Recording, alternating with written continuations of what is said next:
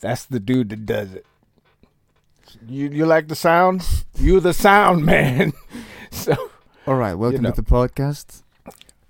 The podcast brought to you by Ayet and his underwear. I don't know. Don't question him, man. Okay, that's all right. I'm here with Harold Burr, my old friend.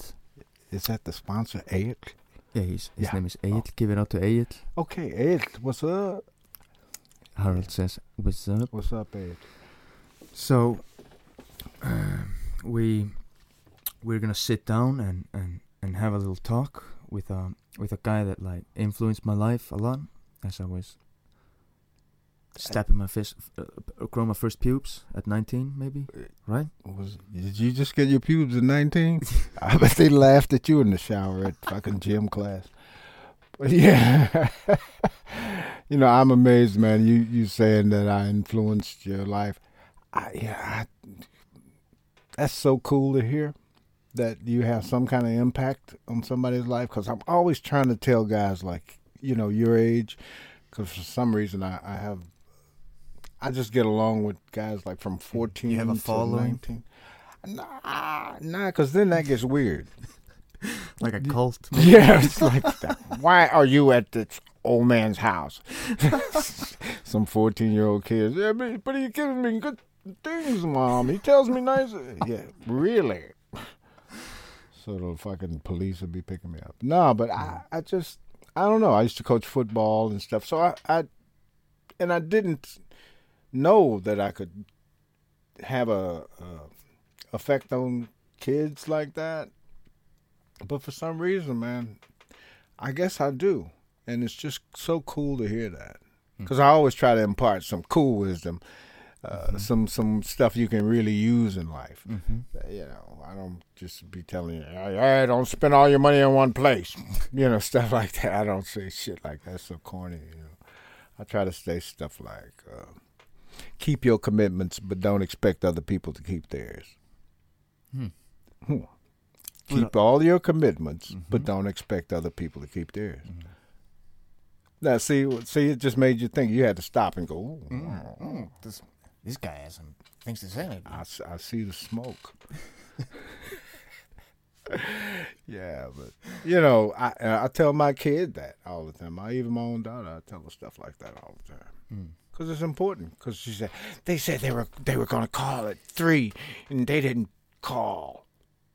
I said, well, maybe something happened, but if you say you're going to call at 3, you call at 3. So you keep your commitments. But when you expect other people to do what they say they're going to do, sometimes they don't do it, and it's disappointing. So don't expect it. If it happens, it's a bonus, right? Yeah. So there you go. Wisdom imparted. Mission accomplished. Write it down, people. He has spoken. Okay. Don't be tripping. Okay. Okay. I'm trying not. So, Harold. Yeah, man. You were in would you say a famous band? Yeah. They were famous. They were really famous at one point. The Platters, right? Yeah. Yeah, but that was back like in the 60s. They were really the thing, And you were in it when?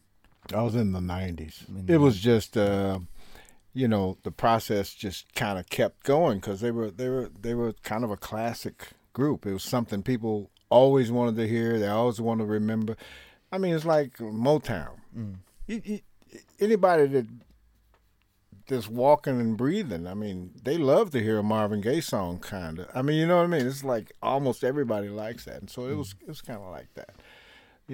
That kind of music that just people probably still want to hear it. I can guarantee you the Platters are still going on. You think so? Oh, I know they are. Oh, okay. Yeah.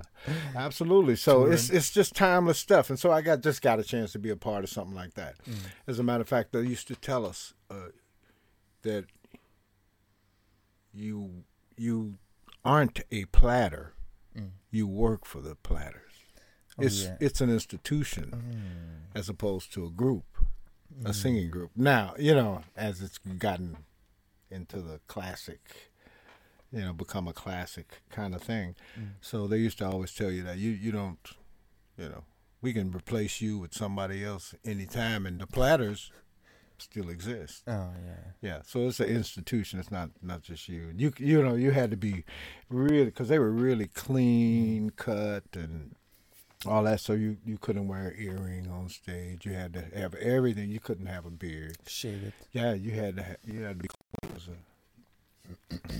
It was a very strict policy. No dirty fingernails. No, you know what I mean. You had to be really, really polished, and wore a lot of shiny outfits. A lot of glimmery, glitzy jackets and shit. They all colors. Cool. It did on stage. Yeah. Yeah, I remember the first time I auditioned for them, and they said, "Well, if you think you'd like to join us, we'd love to have you. Why don't you come to a show tonight, and you can see what the staged performance looks like." So I went, and I thought, "Yeah, this looks cool." It looked awesome. So I must have looked pretty awesome, I guess, too, when I was doing it. Because they looked really awesome. Yeah. Nice. And I went ahead and joined them. And yeah, I did that work for 3 years, and it was really valuable because it allowed me to travel. It allowed me to meet a lot of people. I met a lot of old artists from the 50s and 60s that I mean, icons. Little Richard. Yeah, I did a concert with him once. Chuck Berry did a concert with him once. I think Sam Moore is his name. Hold on, I'm coming. Hold on. Yeah, him. Yeah, that dude. And he told me he was on a bus with me. We were on a tour. And, man, this dude tells stories. It's so cool because he just tells these stories over and over again. So I got a lot of that, Yeah, we did 49 cities in 38 days. I'm like, how the fuck you do that? He said, and we didn't get paid. Yeah, but anyway, that might be an exaggeration. But, it kind of comes off like that when this guy's like, oh, just laying it out there. So, yeah, that was a cool experience for me, man. Never expected that to happen. A friend of mine just told me, hey, they're looking for some people. And a friend of mine's close to the girl who manages it. So, yeah. And I went and auditioned. And no, I know. I sent them a picture. They wanted to see a picture. I sent a picture to them. Just naked, just chilling. Just like no, man. flexing. No, I've never been had the kind of body I could be flexing. But I sent them this picture. It was a cool picture, like with sunglasses though. Ooh. And they said, send us another one. We don't want the sunglasses. So I did that and sent them some music that I had done, and I got the gig, man. It was a fun gig though. I enjoyed it. But after a while, you do the same 20 songs over and over. Where's on you? In Singapore and Kentucky and San Francisco and Canada, wherever you are, you're doing the same 20 songs over and over. And sometimes 2 or 3 shows a night, Or you're opening a mall in Japan, maybe, or some stuff like that. Ooh, fancy. Serious. It is fancy. Yeah. Rather fancy. Yeah. I'll tell you a quick story. I was in Japan, lost my bow tie, and they were like sparkly, glimmery blue or something. I don't remember, but they fucking went out and found another bow tie for me. Homie just, I'm telling you, told this boy to go find him a tie just like that one. Next thing you know, dude's bringing me a tie. Yeah, it's crazy. Japan is like that, though, man. They give you gifts and shit a lot. Yeah, I've never been there. Oh, yeah. You have to go. You never been there to fight? No. Yeah, probably don't want to go to Japan to fight. Yeah, it would be fun. Yeah, some Japanese dude will be kicking the shit out of you guys, man. Come on, you don't want to go to Japan and do that kind of stuff. You can do it in Amsterdam, though. You'll kill him. Go kill him. Yeah, but that was a very cool experience, man. I got to see a lot of stuff. do a lot of different things that I probably would have never got to do. Yeah. And it brought you here, right? You met your wife. As a matter of fact, yeah, I did. I met her at the old Cafe Reykjavik. Ooh. Yeah. You were singing in the Platter. I was actually here performing that night, and we finished, and some people were saying, "Hey, would you guys like to see downtown?" And none of the people wanted to go. And I'm thinking, yeah, of course I want to see downtown. I want to see whatever you want to show me, because, and I'm interested in finding out about other cultures and stuff. These other people I was working with, for some reason, they were just like, kind of weird, man. Dude saw Pizza Hut. He's like, yeah, pizza, dude, cool. I'm thinking, dude, you're in Iceland. Why you want to eat fucking pizza? You can eat that anytime. Eat some Icelandic food. And it probably wasn't a good idea at the time because, the first thing I ran into was like, what do you call the fish? Hákarl. No. Oh, God, no. Harðfiskur. No, it wasn't harðfiskur. It was like for breakfast. And it was, I can't think of the name of it's fish in some sauce in a jar. I can't think of the name of it right now. Or something from Fear Factor? Nay. It's just some fish in a jar. And it's like marinade. Sealed. Oh, yeah, sealed. Yeah, the first thing I ran into was some sealed and rúgbrauð. And for, an American's first taste of Icelandic culture, that ain't a good one. Yeah, we was like, that's some weird breakfast. But I don't know. I'm just kind of person now. I just celebrate different cultures. I just want to know all I can about it. And these other guys weren't interested. So anyway, these people wanted to take me out, and they took me downtown. And while we were there, they ran into their daughter. Long story short, their daughter was my now wife's best friend. So I meet their daughter. Hi. And this beautiful woman was there, man. And I was like, oh, Jesus, God, who is this? And it was just a good night. I'll say that. Yeah. Beautiful story. Yeah, thank you. Yeah. I'm glad. Yeah, it's really kind of odd. I don't recommend anybody do some shit like that. I've seen her for 4 days, dude. And you lived in the States, right? California. And I lived in the States. And we went back after the 4th day. She stopped by to visit to say hi before I left. And that was a surprise. I didn't expect to see her ever again.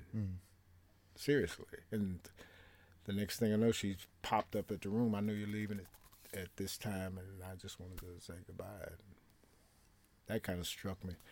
But I had already been stricken, but I just expected it was like, every other road trip kind of thing. You meet people, whether you like them or not. You meet a lot of people, and you never see them again. And I just thought it was going to be like that, but I hoped it wouldn't be like that, and it turned out pretty good. Yeah, nice. Yeah. You're here. You have a child with her right now. Yeah, got a 15-year-old daughter, and she had 2 kids when we got together, and one was 10, and one was 4, and yeah, we cohabitated. Started that family. Yeah, and they're just like my own kids, man. Even to this day, yeah. That's good. Yeah. And my daughter, I got a grandson. My oldest daughter, not my oldest, but Deanna's oldest daughter is, she's got a son, so I got a grandson here as well. Yeah, so it's all cool. I'm rooted, man. I'm here. As a matter of fact, I took him the other day to get him some cologne. Ooh. He's 13. He said, I was walking past the guy the other day, and he passed by me, and I thought, whoa, that dude smell good. He said, that dude smell good. So, yeah. And he explained everything to me, and I thought, well, if you need some man stuff like that, just call me up. Nice. So I took him the other day, and we went and got him some cream so it could smell good. and a little bag to put his little men toiletries in. Yeah. Good to have somebody to like. Yeah, man, and it's kind of cool to be that somebody, but I probably haven't been good enough at it. But I want to get better at it. Because he needs that. He definitely needs it. Yeah. So I told him get a bank card. So if you need a little money, you can just call me and I can pop it on your account, and so you don't if you need a little cash here and there. So. Because, when I was a kid, my mom used to always say, keep a dime in your pocket. You might need to make a phone call. And, I didn't always have a dime in my pocket, no. And you couldn't make a phone call. But back then, you could knock on somebody's door and say, can I use your phone? Yeah. And they would let you. Come in, man. Yeah, but then, other people could, like, whip your beat your children, and you're punishing them. Yeah, hell yeah. Hell yeah. In my neighborhood, somebody's mom could just kick my ass and then take me home and explain why. Yeah, he was out in the garden stomping on the daisies. I tore his ass up. Boy, was you on the daisies? Get in this house. Okay, Edith, I'll talk to you later. And that was it, man. That's the way we were. Hey, it was just like that the way I grew up. Where did you grow up? In Tulsa, Oklahoma. Yeah. Till I was 17, then I took off, man. I couldn't take it no more. Was that the 60s? Yeah. 60s. Mostly 60s. Yeah. Right into the 70s. I graduated from high school in 73. I left. I had to come back. Didn't want to, but I did go back because I just went out. Yeah, I went to the Air Force. And at 13? Yeah, 17. 17, Yeah, I just, because I know I wanted to seek my fame and fortune some kind of way. I knew I wanted to try to be an entertainer because I thought I was a good actor, and but I wasn't trained. I just thought I was good at it, and I just thought I could do it. I won everything when I was in Tulsa, If it was a singing contest or acting contest or stuff like that, I'd win all of that kind of stuff all the time. And I always got the lead roles in the, school plays. I mean, from a little kid and stuff. And it's not like I'm bragging about it. It just kind of led me to believe, hey, I could probably do this. So I did that, and that was after I left Tulsa. That was one of the things I really wanted to do, is explore that. And I left Tulsa, ended up going back to Tulsa. I went to Chicago for a while, and then everybody in Chicago said, hey, I want to be an actor too, but I'm going to the West Coast. So I thought, well, I got people in the West Coast, on the West Coast. So this was in what? Los Angeles.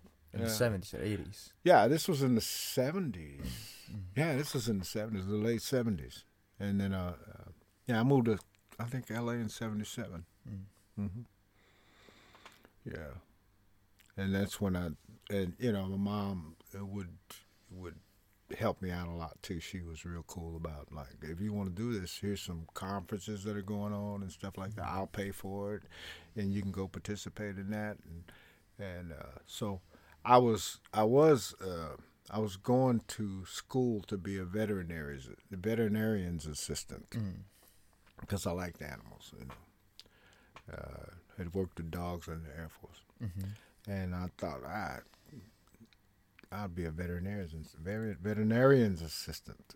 I thought that might be fun, and so she sent me to this to this fucking school for veterinarian assistants, and it was really terrible. It was basically like a slave labor, because you got to go work with the veterinarian sometimes, but most of the time you were just grooming dogs, washing dogs and giving them flea baths and shit, because people would bring them in and they would make money on this, and that's how they ran the school, you see. And we ended up just doing a lot of dogs, man. Doing a lot of cleaning dogs. Yeah. But I did eventually do that. But at the same time, while I was doing that, and working at McDonald's. Yeah. Hard worker. Yeah. Got the job when I think it was 24, 25 years old. And the dude said, yeah, we'd like to give you the job. when I applied, he said, "I'd like to give you the job. I want you to, come to work for us, but I want to let you know your manager's 18. Is that going to be a problem?" My manager was 18. I said, "Nah, man, it's no problem." So I fried hamburgers there, and whenever I get a break, I'd go to auditions all the time and acting. Yeah, auditions. acting, sing, whatever audition I could get. I auditioned for a lot of people. Yeah, I met Quincy Jones through auditions and Della Reese.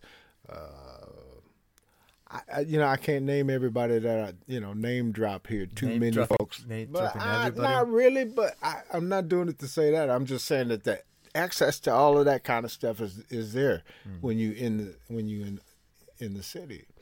And things have changed now, of course, but back then you had to be there to meet them. You know what I mean? They wasn't traveling to Indiana to do auditions. You had to be in L.A. You had to be in Hollywood. So I did a lot of that, man. Standing in long lines to read 3 lines, or And like, okay, thank you. Yeah, I was kind of.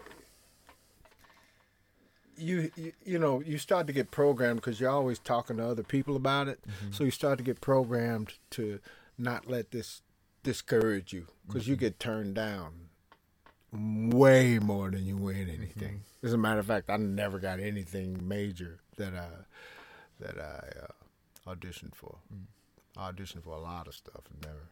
And I didn't want to do that extra thing where you sit on the set and just be, somebody in the stands cheering or something like that. And a lot of people did that. I didn't really want to do that.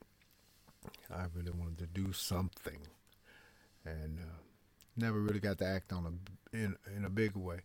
But I did do some theater, and at a kind of mediocre high level. It wasn't a really high level, but I did do some.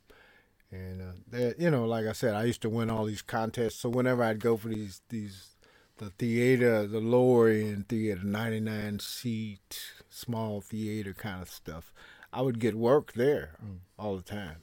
And that paid a little bit. And so it was kind of nice to get paid for your work too.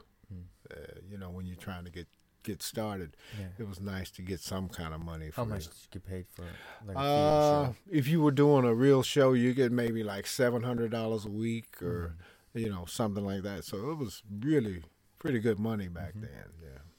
Yeah, but you were doing probably 4 or 5 shows. Yeah. But they don't usually start out like that. Those same shows would start out, you basically getting minuscule money. And as they got better and moved to bigger theaters, then you would get more, there would be more financing coming through. And so everybody would benefit from that because, it was good enough to go on. Yeah, I did the story of Sam Cooke's life, play one I helped write, which was probably one of the best things that I've done. Yeah, it was about Sam Cooke and his life and how he got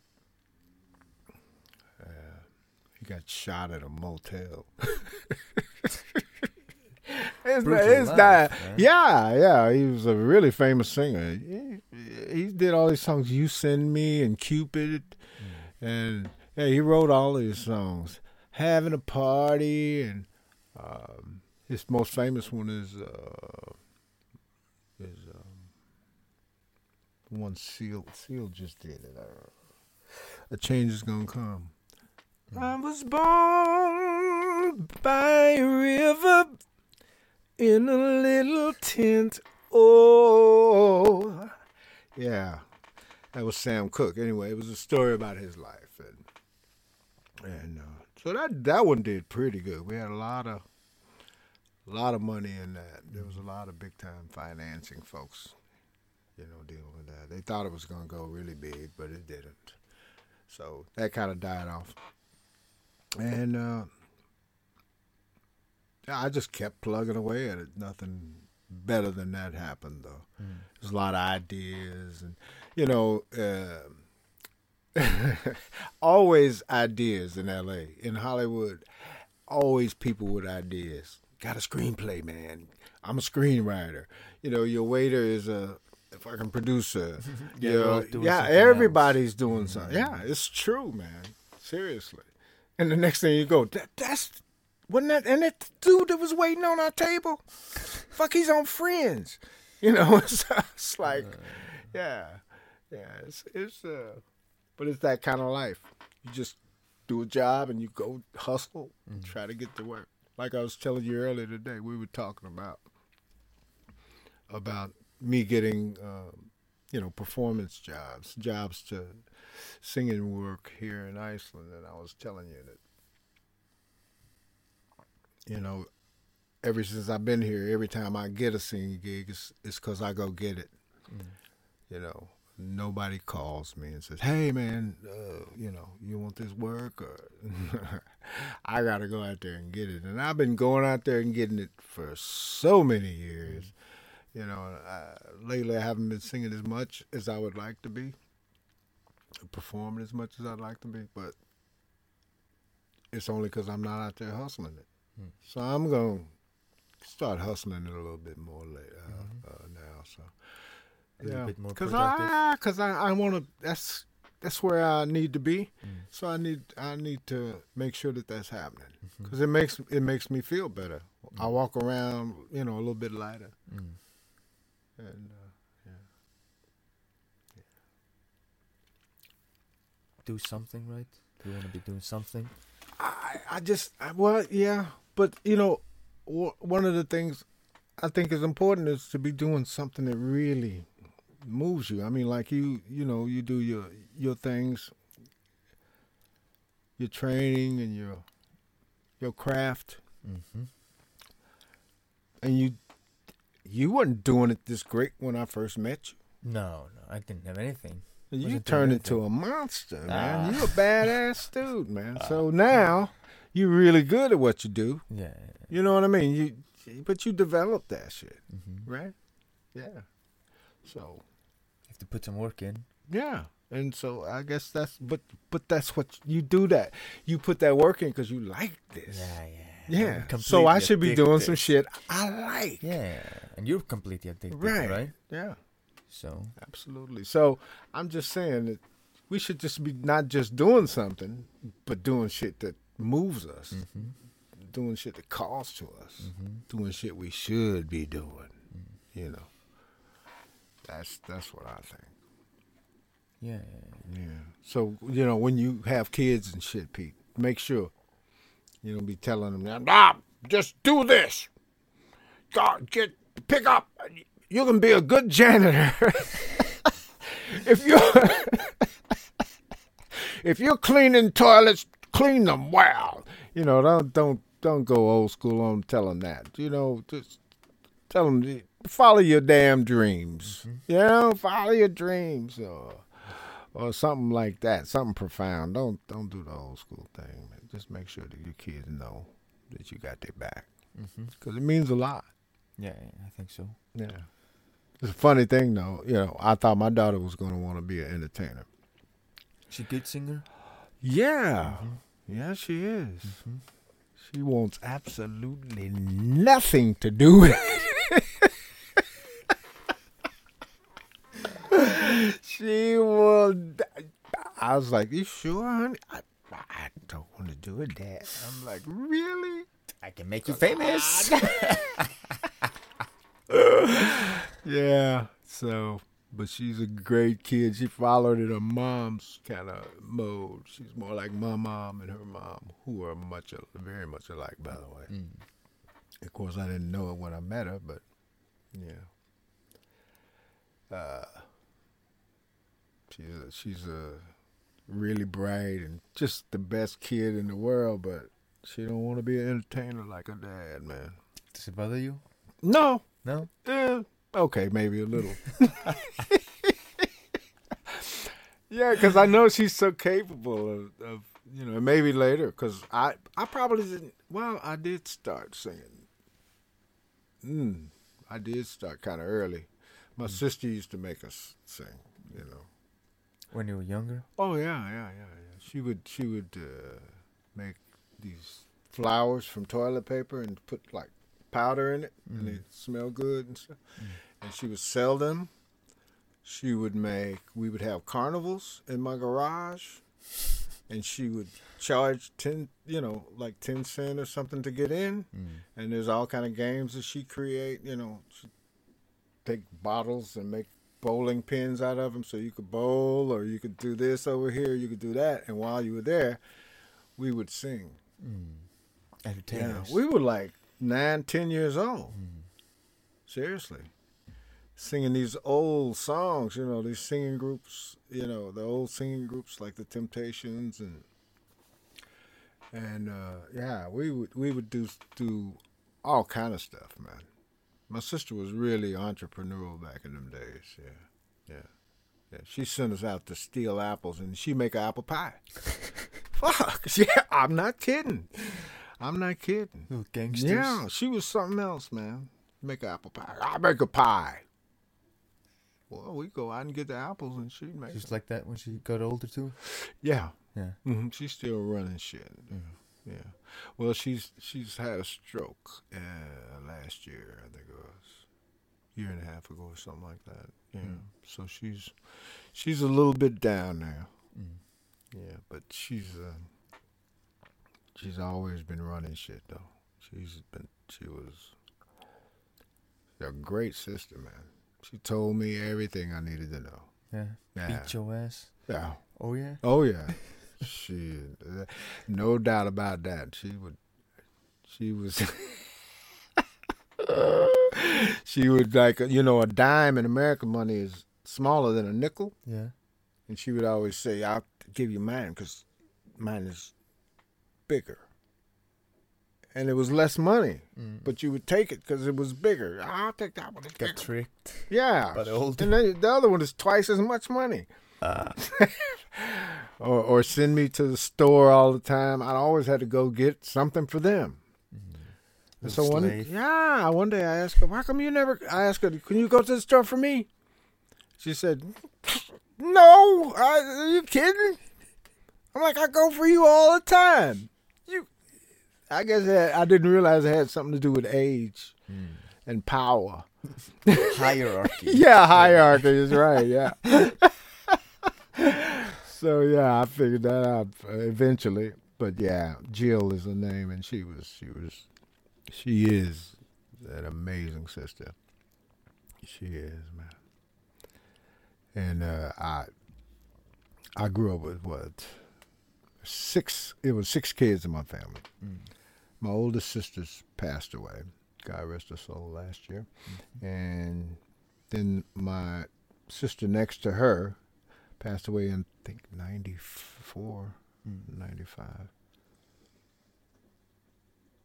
Yeah, something like that. It was in the early 90s. I don't remember the exact date, but she passed away from breast cancer. She had cancer, and it wasn't, medicine just wasn't as good in those days. Yeah, things have changed a lot now. People survive it a lot more than they did then. And she passed away, and then next in line is my big brother, who he's gone as well. He died in Vietnam when he was 22. Yeah, so he was in that godforsaken war, and we lost him when he was just a young man. That was devastating, man, on my family. Yeah. And my mom eventually, and dad eventually, just split up. They got back together later, thank God, but yeah, they split up. And it was all the result of that. It just took my mom out of the game. It really did. Yeah. Somehow you just never expect that it's going to be you. Did it influence you going into the army? The military? Yeah, it did. You notice I went into the Air Force. I didn't go into the Army. Yeah. But then I have a younger brother who did go into the Army, and he did the same. He specialized in the same field as the brother I lost in Vietnam, my little brother Kevin.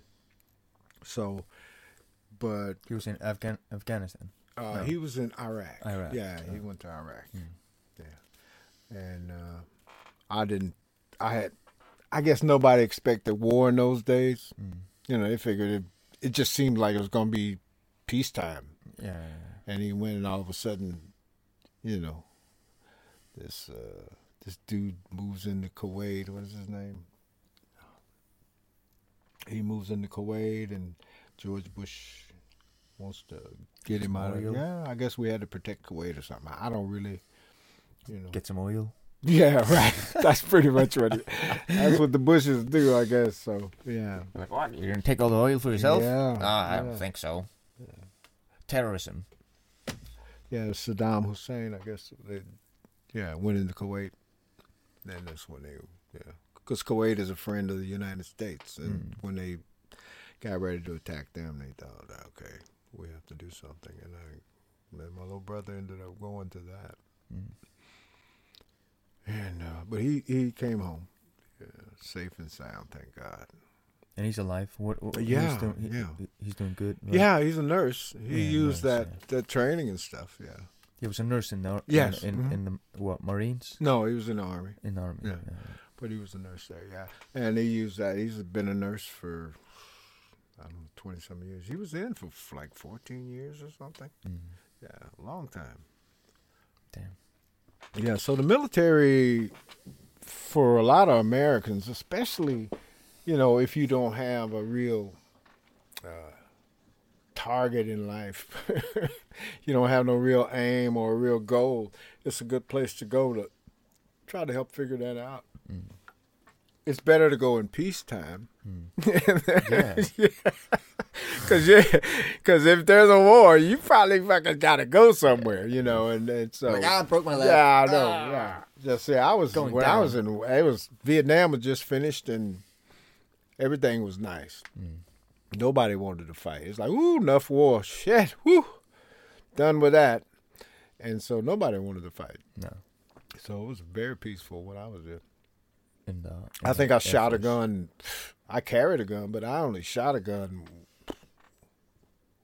maybe twice a year or something. That was just like practice. Yeah, with qualifying. You had to be qualifying. I was a cop, so I had to be able to shoot a gun. But I don't really like guns, To this day, I don't like them. I just don't like them. Every time I'm around them, for some reason, something is just not right. I don't feel good, and it's too fucking noisy, and I don't know. I don't really want to go out and kill ducks or something. So, Yeah. By the way, what is that hunting? They hunt with the net. They sit on the side of a mountain, and they just catch birds in the net. What is that? Is that ryup? No. Is that the black? What? No, rooper is like they go shooting the rooper. Okay. There's like they turn white. Which bird is it? Oh, they sit on the edge of the cliff. And it's lunti, I think. Ah. I think it's lunti. Yeah. They can eat those. Yeah. They that's serve not it hunting. Downtown. You don't think that's not fucking hunting. What is it? That's catching birds in a net. That's not hunting. That's not hunting. To me, it's unfair. Have you tried it? No. Lunti? No. No. Oh, I've eaten it. Yeah. You like it? Yeah. If it's food, I eat it. If it's food, I pretty much tried it. Yeah. Yeah. Oh, nice. Almost everything here in Iceland, I think I've tasted about everything. What do you think is the best thing out of all the weird ones? That you can eat. Can you eat any of it? Like harðfiskur? Do you like that? I like harðfiskur. Yeah. That's good. I don't like to put butter on it. Like I love smothering butter. I know. Man. What is that? Gang. Yeah. Okay. Harðfiskur. But yeah, I eat just about all that stuff. I mean, I don't like the shark. I don't really get it. No. Yeah. I don't like it. Yeah, it's something that's just for Icelandic people, I think. Just like I haven't seen anybody go, that's really interesting. Fuck no. I just don't. Some people like it.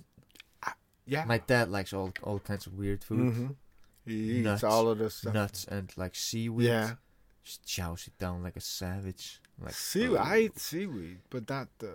Mixes it with nuts? No, not mixed with nuts. But I eat the... this person that I work with, she bought some, like in a bag of potato chips, but it's seaweed, and it's very crispy. And it can be barbecued or chili, or it's really good. Good? Yeah, really good. You'd be surprised. I think I should try it. it's not that bad. It's a seaweed that they use to wrap sushi with, though. That Oh, yeah. okay. So it's a little bit different if you just eating some. I don't even like sushi, dude, and I don't like the black shit around Yo, the sushi. then you wouldn't want this. That's it. I'm like, no. That's why I like it. Get that shit away from me. Because it tastes like sushi. It reminds me of sushi. It don't taste like sushi. It tastes like sushi when you first bite it. Yeah, I can't.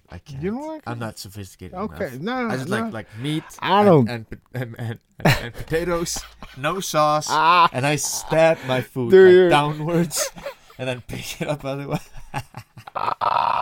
With a huge plate filled with food. Oh, that reminds me of my little brother Kevin. Yeah, he'd have like a dozen donuts, like Donuts. yeah, and a liter of milk. And you ask for one, man, he wouldn't give you one. He would eat all of them. Man, What a cheapo. that dude, yeah, and Thanksgiving and all the holidays, you talk about a plate that's how his plate was always. Just like, dude, you can go get more. Yeah, I'm like everything. I'll get some more. But you just stab your meat. That's cool. I stab it downwards like an animal. Yeah, Just let out of the zoo. I'm like, no! like a weapon. Yeah, like a weapon. Swing.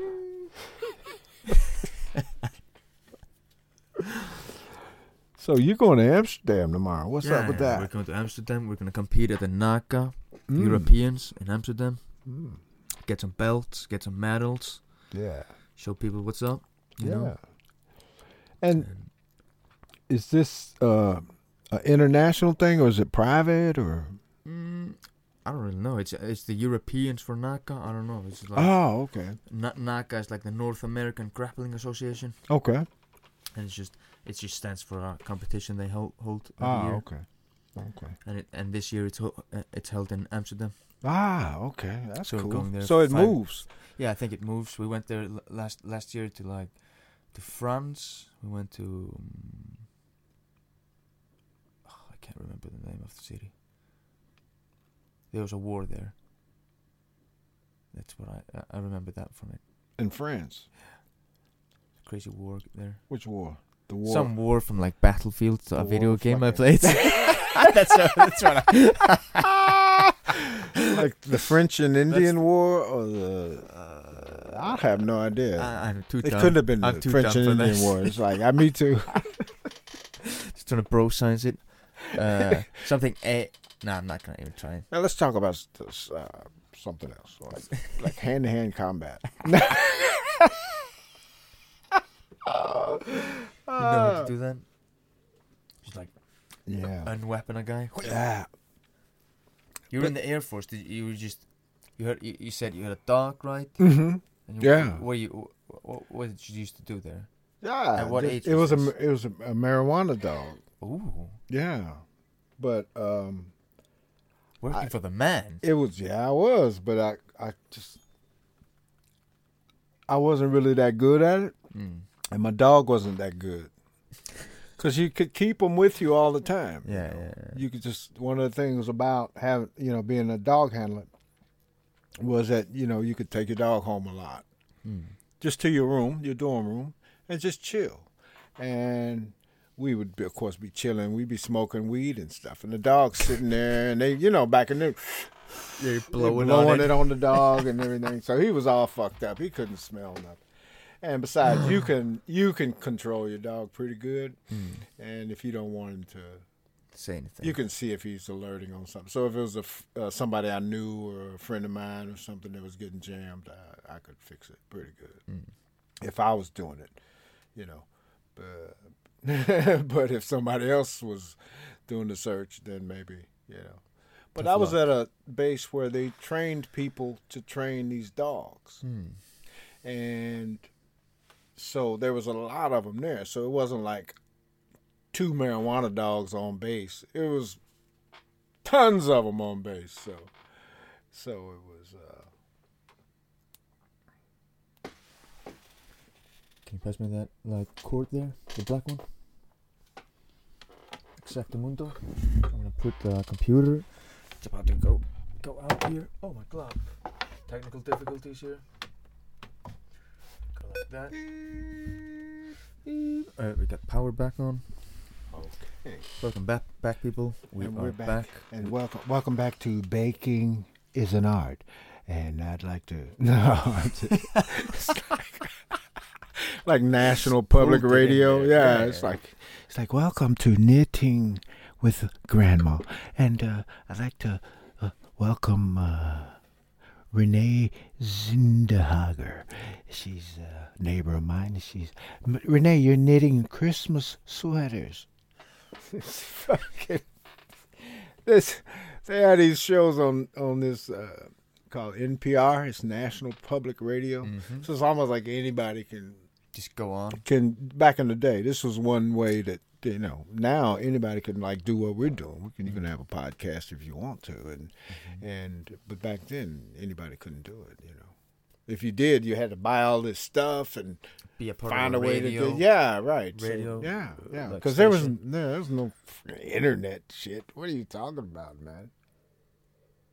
No internet. No internet. Imagine that. Imagine it. Imagine a black and white television. Imagine that. Can you imagine that? There was no such thing as a color TV. I remember running to see the first time I saw a cartoon was at in Tulsa. Mm. I think I was like 9. And it was at my Aunt Mattie Mae. Aunt Mattie Mae's house. Rich?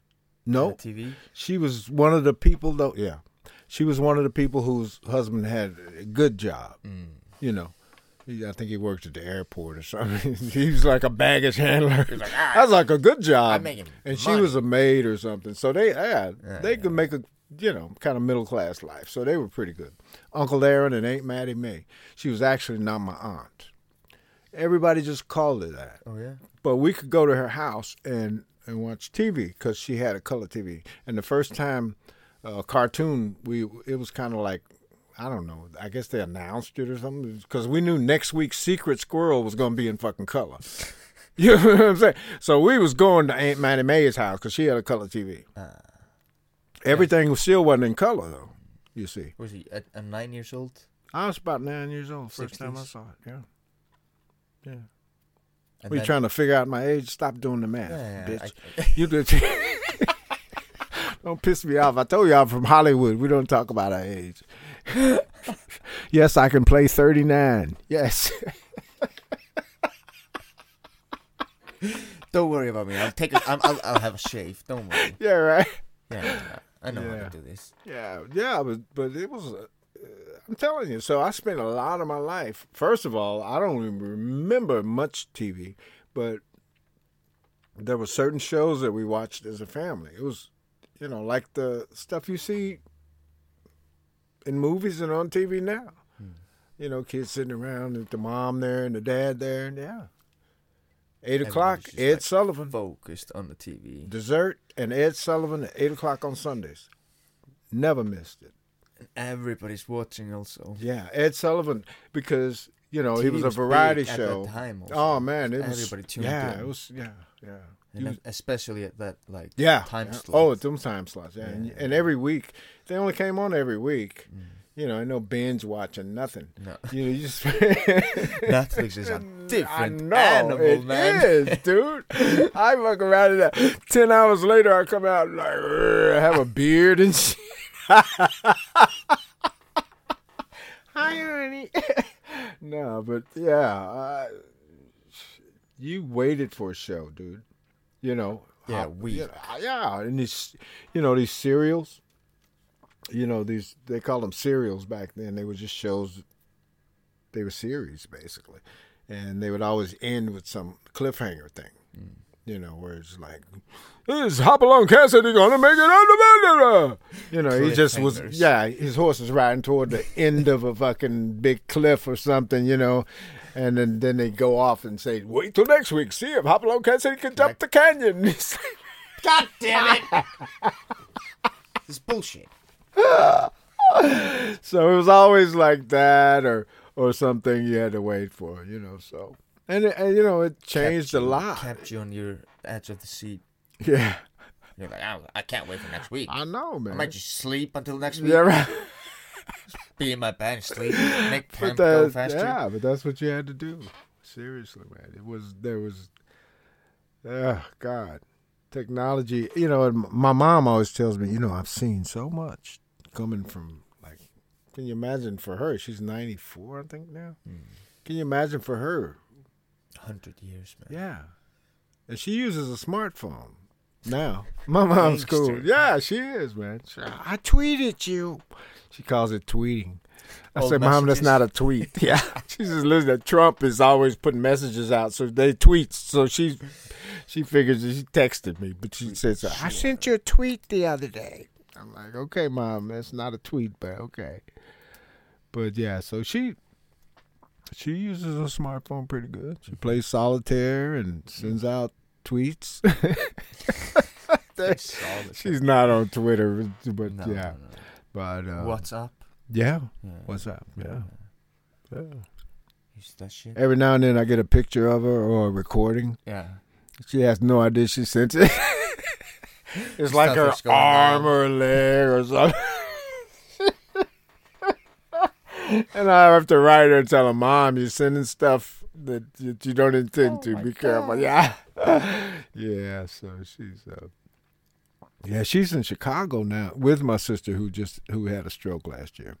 Yeah. So taking care of her? Yeah. She's getting stronger. She's getting a lot stronger because she lost almost her whole left side, dude. Which was devastating because Jill is the comedian that should have been that never became a comedian. She is hilarious and just a go-getter and a doer and stuff. And, she's always talking about Thanksgiving and cooking because she's always just a great cook. Always made a lot of food. And we always cook together and, we just enjoy that. And she says, but, I can't cook no more. It's kind of painful, but, yeah. It is what it is. It is. Yeah. It is. She's doing good, though. She's doing good. And I told her, just keep working on it. Shit, if you can figure it out how to stand up a little bit, you can microwave. Yeah. You should get that balance a little bit, because she's got her left side. Because we're trying to toss it in. Yeah. Just open the door and throw it real fast and grab your cane. Hey, she was a pretty good athlete growing up. She used to slam me all the time. So shit, I'd imagine she'll figure this out. Ah, man. Throws you the shit on you. Yeah, she's tough though. She's a tough chick. I don't know. Anyway, my mom's in Chicago right now. Yeah, she's gonna take my sister back to Texas, where my niece lives. The daughter of my sister. She's going to take her back to Texas. And so she came to take the plane back with Jill because Jill can't manage it by herself. So you got this lady with a stroke and then a 94-year-old woman. I'm like, both of y'all are just call a taxi as soon as you get to the freaking thing. Get yourself an Uber and get somebody to come take y'all out of there because, neither one of them need to travel too much. No. It's hard to travel when you get old, man. It gets harder and harder on you, and so. But I think it's 2 hours, couple hours. So it shouldn't be too bad. Yeah. I'm trying to get my mom to come to Iceland. She wants to come. Yeah. She just doesn't know if she can take the trip. And I told her we can just do it in 2 days. You just go to Chicago, and you just rest for a couple of days, and then you fly from Chicago to here, and that way you don't have to take the 10-hour kind of. How long is it? Otherwise, if she goes from Texas to Iceland, that's gonna be long. But just to Chicago is like 2.5 hours or something, probably from Texas. So she go there like she's gone there now, and then she can just come from Chicago straight here. And so hopefully we can work that out. She says she's working on it. She's looking at flights, which means my niece is looking at flights for her. And so they'll probably find something. Would be good. Hopefully she'll get to come mama's out. Boys. Oh, man. That. I'm seriously mama's boy. I didn't realize it until I got maybe in my 20s, I think. Maybe 25, 26. And yeah. But she, after my brother died, she told me, you're my oldest son now. And I was standing in the bathroom, and she was really upset because they just told us, these Army guys come to your house. And dramatic moment. Oh, man, because I thought my brother was coming home. When I first saw them, saw them walk up to the house. And I thought, oh, Wayne's home. So I'm running over there, and I'm seeing this Army man. And I go, hi. Because you think if you see somebody who's in the Army, you expect they know your brother because he's in the Army too, even though there's a million people there. When you're 14 or 13 or I think it was 12, 13. At the time I just asked him, like, you know my brother Wayne Patterson? And they said, yeah, we do.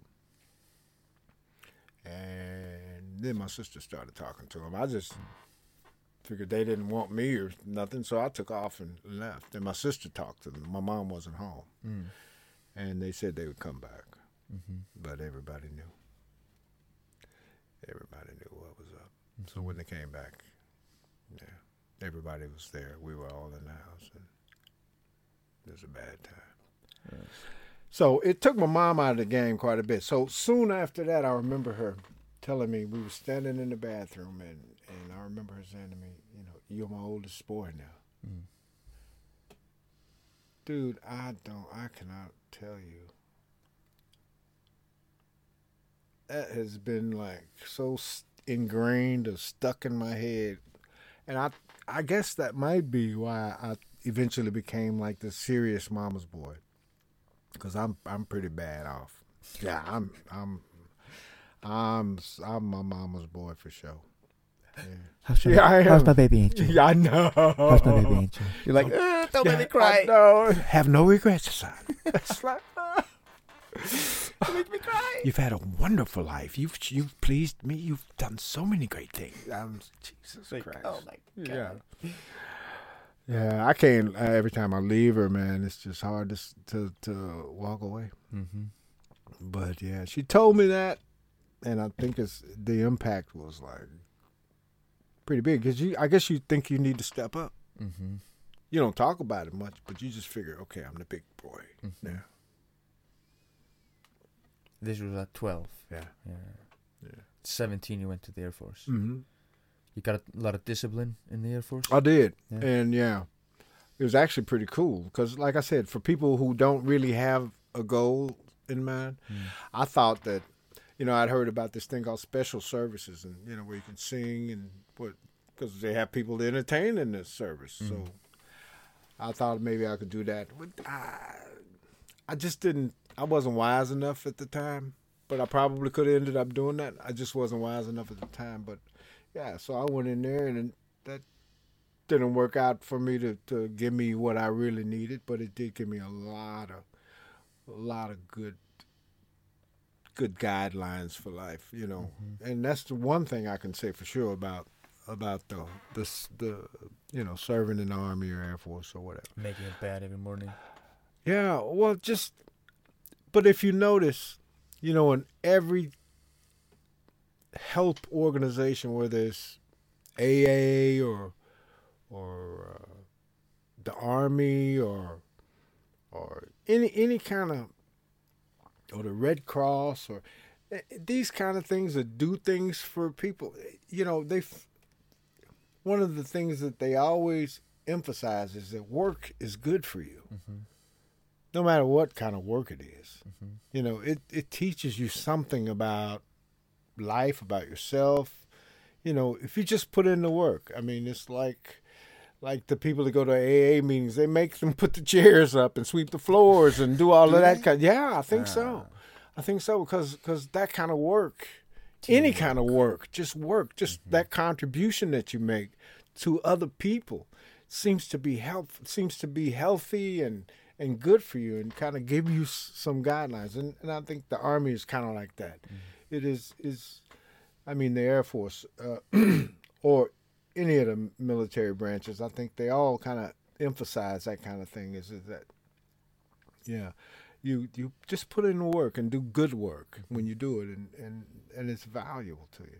I think McDonald's probably taught me a lot too. I learned a lot working at McDonald's about That was when you were out of that. I was out there. But yeah, that job, you learn a lot of stuff, man. Because I hadn't really worked, you know, at that up until that point, you know. So that taught me a lot. I was a surprising experience. I never thought it would impact my life later on, you know. But I still think about those days, and you know, I guess, you know, in the black church, one of the sayings is "Count it all joy." You know, all the probably just count it all joy. Just count it all joy. I think these experiences you have through life, if you just stack them up and try to, you know, they kind of read like a, you know, kind of a map for how your life is, or the things that influenced how you turned out. You know what I mean? So you just count all of them things as who I am now, kind of. You know, you stack all of that stuff up. There's a lot of it. And the older I get and the longer I live and the more experiences I have, of course, all those things are they make me who I am. So, you know, just count all of that joy. Count all of that life. Shit. Yeah, that's the way I see it. Because, I mean, you know, who would think working at McDonald's would do you any good? But it was a good experience. I guess you could look at it and go, but they worked the shit out of you, you know, but it was a cool experience after I've, you know, looked back at it. I didn't think it was cool at the time. Because they make you wear this, like, foam rubber fucking shirts and the hats, you know, and you got to wear this stupid-ass hat, and you got to, you know, oh, come on. And I had to catch the bus to work, so I had to ride on a bus with a McDonald's shirt on. Probably like, smelling like, look at this motherfucker. Big Mac. Shut up, I'm not a Big Mac. Oh, yeah, but I was smoking back in them days, so if we had hamburgers, I was eating a lot of hamburgers. I ate a lot of hamburgers, man. Make it these. Oh, God, yeah. I'd just make one and put it under the counter because they didn't want you to eat while you was cooking. Yeah. You know? I'd be high and the motherfucker.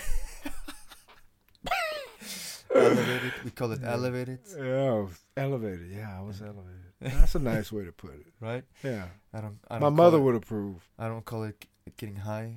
Call it getting elevated. Yeah. Yeah, that's cool. That's a nice way of putting it. I'm going to start saying that, too. Is that the way everybody talks now? Am I just so fucked up and far behind that I don't know what people are saying? Let's get elevated, dude. Like, I don't see an elevator. I think it's around the corner to the left. Let's get elevated. That sounds like a fucking song or something. Let's get elevated. A David Bowie song. David Bowie? Yeah, Bowie. Oh, man. You know, tomato, motherfucker. You want the tomato? No, we have one. No. It's ripe. You see it? No, you said Bowie. I said Bowie. I said tomato. We have tomato. And we have tomatoes. Potato. Okay. Don't have potatoes. Not yet. Okay. Yeah. I'm going to put them down. Okay. Have a full fucking lettuce. We got some a salad while we do the welcome to Salad Making Podcast. We could make a salad while we have the podcast. Grab it out, just reach out and grab a tomato. Yeah, that's beautiful, man. Right? That's beautiful. Those cherry tomatoes. Yeah, cherry tomatoes. Okay. You told me you could like fry the green ones, right? You can. Oh yeah? Yeah. Well, I know when they're bigger you can, but I'm not sure about green cherry tomatoes. Yeah. But I think you probably could. I think the flavor would probably be cool. Yeah. Yeah, what they do is they dip them in some egg wash kind of thing, and then put them in some like cornmeal. It'd be maizmeal. Maizmeal? Yeah. Maizmeal. And then you just, I can say that double L thing's hard. The way they tell us to say it is say DL. DL. Yeah. DL. Make the DL sound. Mm-hmm. It's hard. Yeah. So you say mitt. Midli. Like Maya's mitt. Yeah. Maya's mitt. Yeah, maismjöl. Yeah. No. But I don't say it like that. I can't say it like that. No. It's a hard one. Yeah. There's a lot of hard ones. Yeah. Merlin's learning slowly. We could have a 3-man podcast sometime. Yeah. Okay. Just try to speak Icelandic. Oh, that would be funny. Ooh, that would be funny. Because we get all kind of shit wrong, man. Yeah. Yeah, but, it's hard to practice Icelandic here. I guess, I'm not going to say it's hard, but it's easier not to. Yeah, it's easy just to, go into Yeah, because everybody speaks English. Yeah. As a matter of fact, people talked to me today almost all in Icelandic, and I spoke English back to them. Oh, yeah? There's something wrong with that, though. Because I can only understand 90% of what they're saying. And I expect that they'll fix, if I get it wrong, I expect that when I respond back to them, they'll fix it. If they, no, that's not what I meant. Du ska läcka, motherfucker. But I hope they don't hear this podcast. He didn't understand a word we said. Everyone's going to hear the podcast, okay? Oh, think about that. God. Nah, it's all good. You have the best behavior. It's all good. Okay, I forgot about that. You can't shit talk. Why are you giving me drinks? Trying to dose you like a Christmas song. What was the Christmas song? Where the Christmas song where he tries to dose the woman. Oh yeah. I'm singing it too, and we decided because I wanted to sing it with a guy. Yeah, not because I'm gay, but I just thought it would be funny. And he was down for it? He didn't want to do it. So he said, you can sing it with this girl. So this girl wants to sing it with me. So I told her, she suggested it actually. She said, why don't you sing the guy's part? I mean the girl's part. Yeah. And I'll sing the guy's part. Yeah, that'd be hilarious. Yeah, since it's Me Too.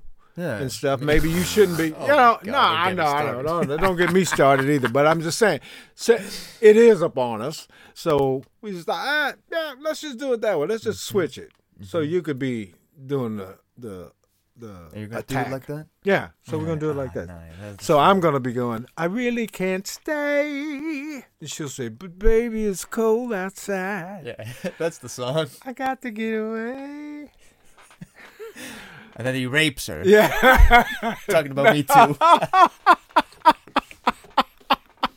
You just lost all your Me Too listeners. I'm so sorry. You don't mean that. You don't mean that. That was not gentleman. But it is a pervy tune. It is a pretty pervy tune. It's a pretty beautiful one. Yeah. Christmas songy. Yeah, but it's gonna be fun, man. But still a bit rapey. It is a bit rapey, but we're gonna make it fun. Yeah, make it fun. Yeah. And twist up the genders. We twisted them. Yeah. I think that would be fun. I wanted to do it, like I said, I wanted to do it with a guy, because when you think about it, and I said the main thing about doing it like this is that we can't make it look like we're trying to be funny. If you do it seriously, everyone's like, Rawr. Everybody's like cracking up. Exactly. I mean, the thought of it is pretty funny. So I thought, for some comic relief, I don't know. But he's got a fat Elvis on there. Is he good? Not like he's a fat guy, but there was skinny Elvis, and then there's the bigger Elvis. Mm-hmm. The periods of fat. Yeah, he's the fat one. I think he's doing fat Elvis. Yeah. Oh. Yeah, so he's got an Elvis guy. I guess he's the comic relief on the show. And that show is the 6th, 7th, and 8th. Of December. Yeah, some of them are sold out. I'm not sure which ones they are. But it's the Gate Olafson's Las Vegas Christmas show. I recommend going to check him out. Harold is a fantastic singer and a great showman, in my opinion. I always loved him in the kitchen. Thank when you, we were brother. when we had to serve in the hall. Yeah. People are like, who the hell is singing in the kitchen, man? Yeah, but that's a good place, to practice is while I'm walking around doing my thing, Mhm. I just blow while I'm in the kitchen and Walking the dog, walking the dog. Yeah, singing. yeah. Like I said, when I'm walking the dog, I can sing as loud as I want to. I got, I'm pretty big voice. I have a You pretty, can go high. I got a I remember. pretty big voice. So I can. Sometimes it's hard to do it in my apartment because I'm thinking the neighbors are gonna be like, "Oh, he's singing again. He must have a gig.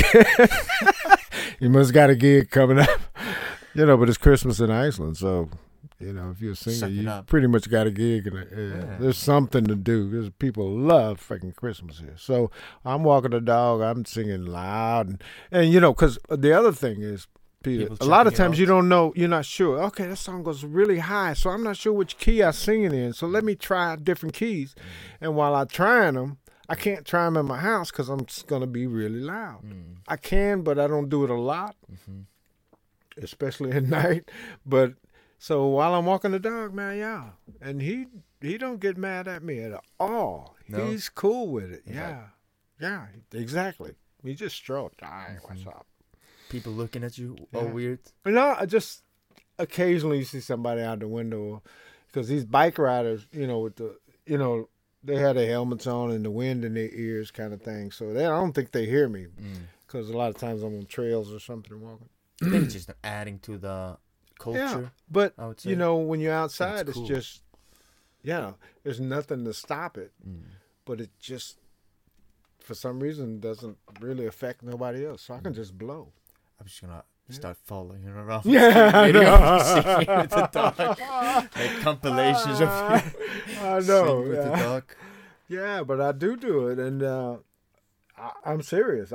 Right now, today, I actually did it because I'm trying to figure out the key on this song because it's getting close to the show and I want to make sure everybody's in line and I think I got it figured out tonight. Can you hear the key? Oh, it's loud. It's so loud. Well, the high note, the highest note in the song is it's this song called "Mary Did You Know," and it goes way too high, way up there, man. And it's a power song too. So not only is it high, but it's takes a lot of push. So I like to do big ballads, big songs like that, and this one might be big. Oh yeah, a bit big for me. It's really big because I want it to be. Yeah, you better. You better. Don't joke about it. You better be doing this shit, man, because you go out there cold. Ooh, mama. Yeah, a friend of mine he would almost do his whole set before he goes on stage. So he said, and I like to do it like that because by the time I hit the stage, my voice I'm in the middle of the show tone, so it's really good. It's just ripe enough. Because when you're cold, you just go out and start singing. You can do it, but if you got on about song 12, it starts to fade. You got nothing left, So you got to be warm and same for jiu-jitsu. Do it properly. Yeah, you have to warm up. Yeah. There's no coming in cold. Yeah, it's the same with. I guess everything worth anything. Yeah. Do face exercises. Yeah. Move your face around. Yeah. Smiling muscles. Yeah. Get it all going. Yeah.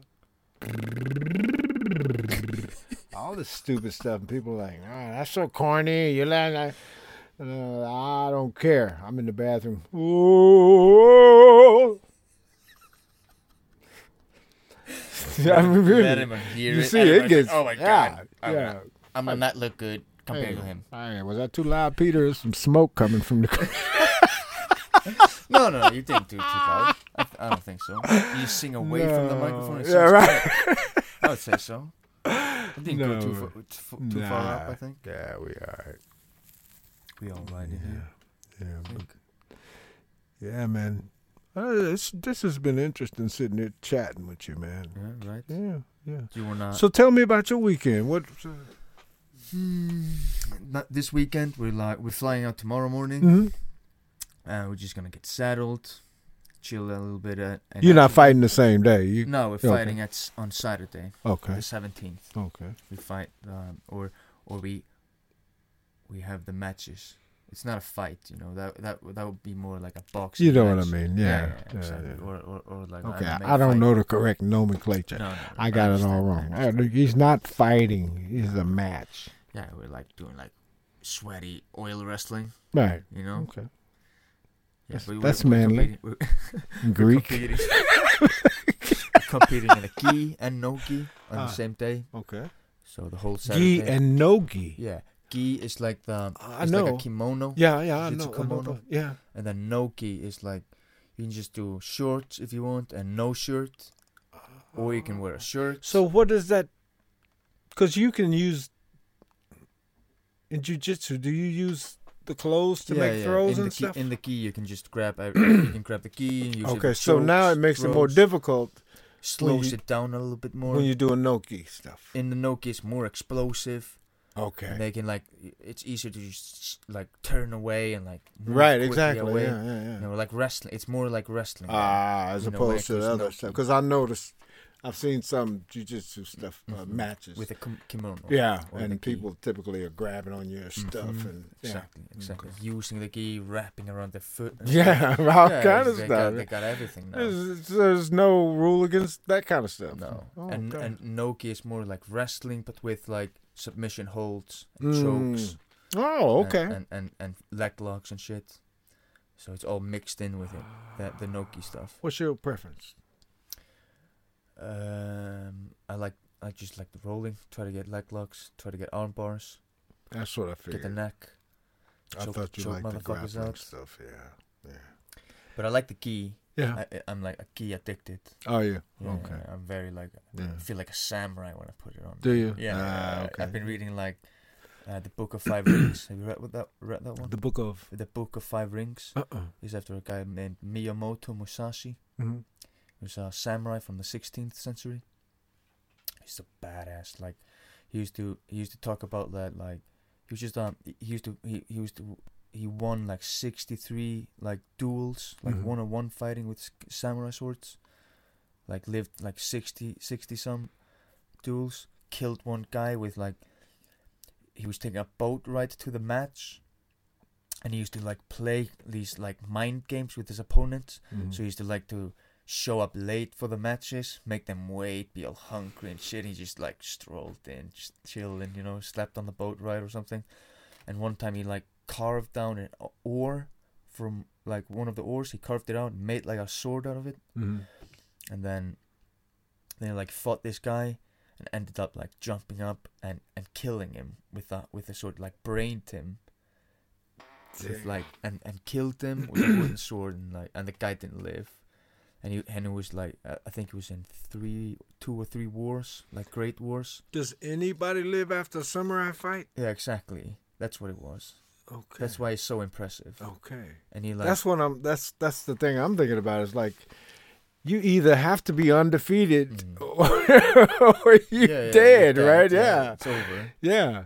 Yeah, so if you're not undefeated, just killed like if you don't have a record like 63-1, yeah, it's none of that. Like, he got me in the leg. He got me in the leg. It's none of that. Oh, so he was a bad motherfucker. He always talked about balance in like what you're doing. That like if you're gonna be a great warrior, you also need to be a good writer and a good painter. And he was a team master. And he said like balance in life. You need this, like. In your life, there's no just focus in one path. Yeah, it just goes back to all the stuff we were just talking about. Like what I was talking about, how all these things build you, all these things that you build to kind of create who you are. He's talking about the same kind of thing, and how we talk about how working, no matter what it is, helps to build some character or something. He's talking about the same kind of thing. Yeah, exactly. In order to be good at this, then why couldn't you be good at that? Yeah. You know, and he also said like I would say you're a black belt in like singing and like entertainment maybe. So he always talked about like he said if you see the way broadly, or if you see the way broadly, you will see it in everything. So like if you know something really well, it's easier to appreciate the greatness in other like art, you know. You'll see it like real well. You're like, ooh, and appreciate like a good cook or a good singer, you know. Yeah, brother, smart man. What's his name? Miyamoto Musashi. Bless you. Bless you, man. Bless you. Rest in peace, yeah. my brother.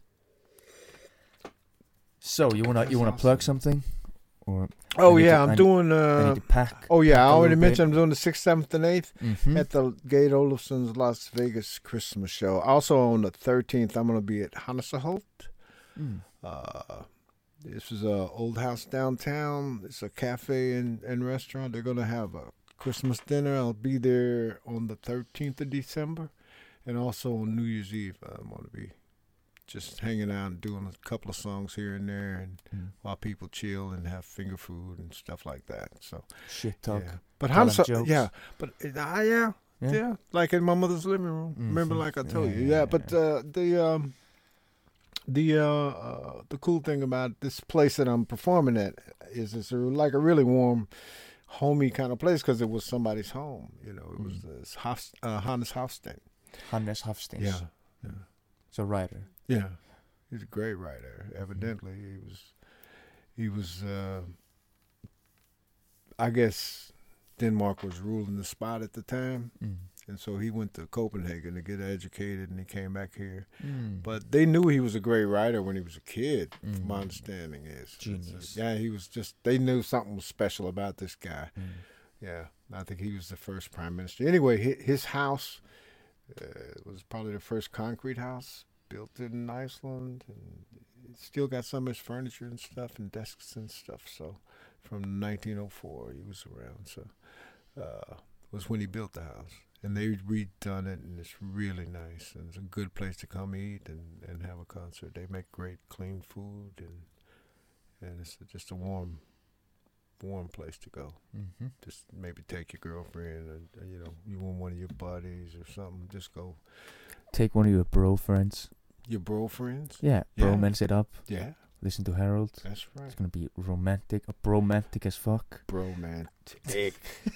Oh, come Got on it. Nailed it. Well, the weather outside is frightful. And the tickets are available on tix.is. Is it or no? No, I'm not. No. Yeah, I think it's Tix. Both of them are tix.is. Just check for the Las Vegas Christmas show. I don't want to get it wrong. And Hannes. And at Hansaholt, you can just call down there or go on their website and find out about this gig. I'm not sure that the advertisement has been started yet, but I'm pretty sure something's on Facebook or something. I think they'll probably get a little bit more into the marketing part of it later. It's kind of not my responsibility, but I'm pretty sure they're going to do something to let people know what's going on. But just a cool place to go eat. It's not super expensive. And I'll be performing some classic Christmas songs, a little Christmas jazz, and it'll be a nice evening. Also, send me a message. I'll send it to Harold. Send me your name or something. Take a girl out, and I'll give him your name. Yeah. And you can absolutely call their name out or something. Yeah, motherfucker, I know I'll you. sing him a Christmas song, or I'll make I'll make it seem like he's like really special. Yeah. Or one her special fan. Yeah. Let us know if you buy a ticket to the show. Him or her. Hashtag me too. I'm so sorry. I'm a cisgendered piece of shit. A white privileged piece of shit. Lighten up on yourself, man. You're alright. Don't be so hard on yourself, Peter. 2018, I need to be. God, I'm committing suicide after this podcast. Don't say that. Oh no, but yeah. So I'm doing the Gate Olufsen thing and this thing at Hansaholt, and on the 31st of December, I think it's gonna be a cool thing that if people want to just stop by and chill for a little bit before they go. Where's that? At your house or something? No, that's at Hansaholt as well. Yeah. No, do not come to my house. No, none of that. Okay, I was just wondering. Yeah. Okay, anyway, I want to thank Harold for being on the podcast. Man, thank you. It was great to have him because, he's been a great influence on the decisions I've made in my earlier life, and will influence me for the coming years. You know, I like to ask him questions and ask for advice. You know, and he will be a reoccurring guest on the podcast. Right, you're coming back. Oh yeah. Coming back to shit talk. Yeah, man, absolutely. Like on a sitcom or something. I'll just be, like the funny guy that comes back every now and then. Yeah, like Trump did this. Yeah. Can you believe it? He grabbed her.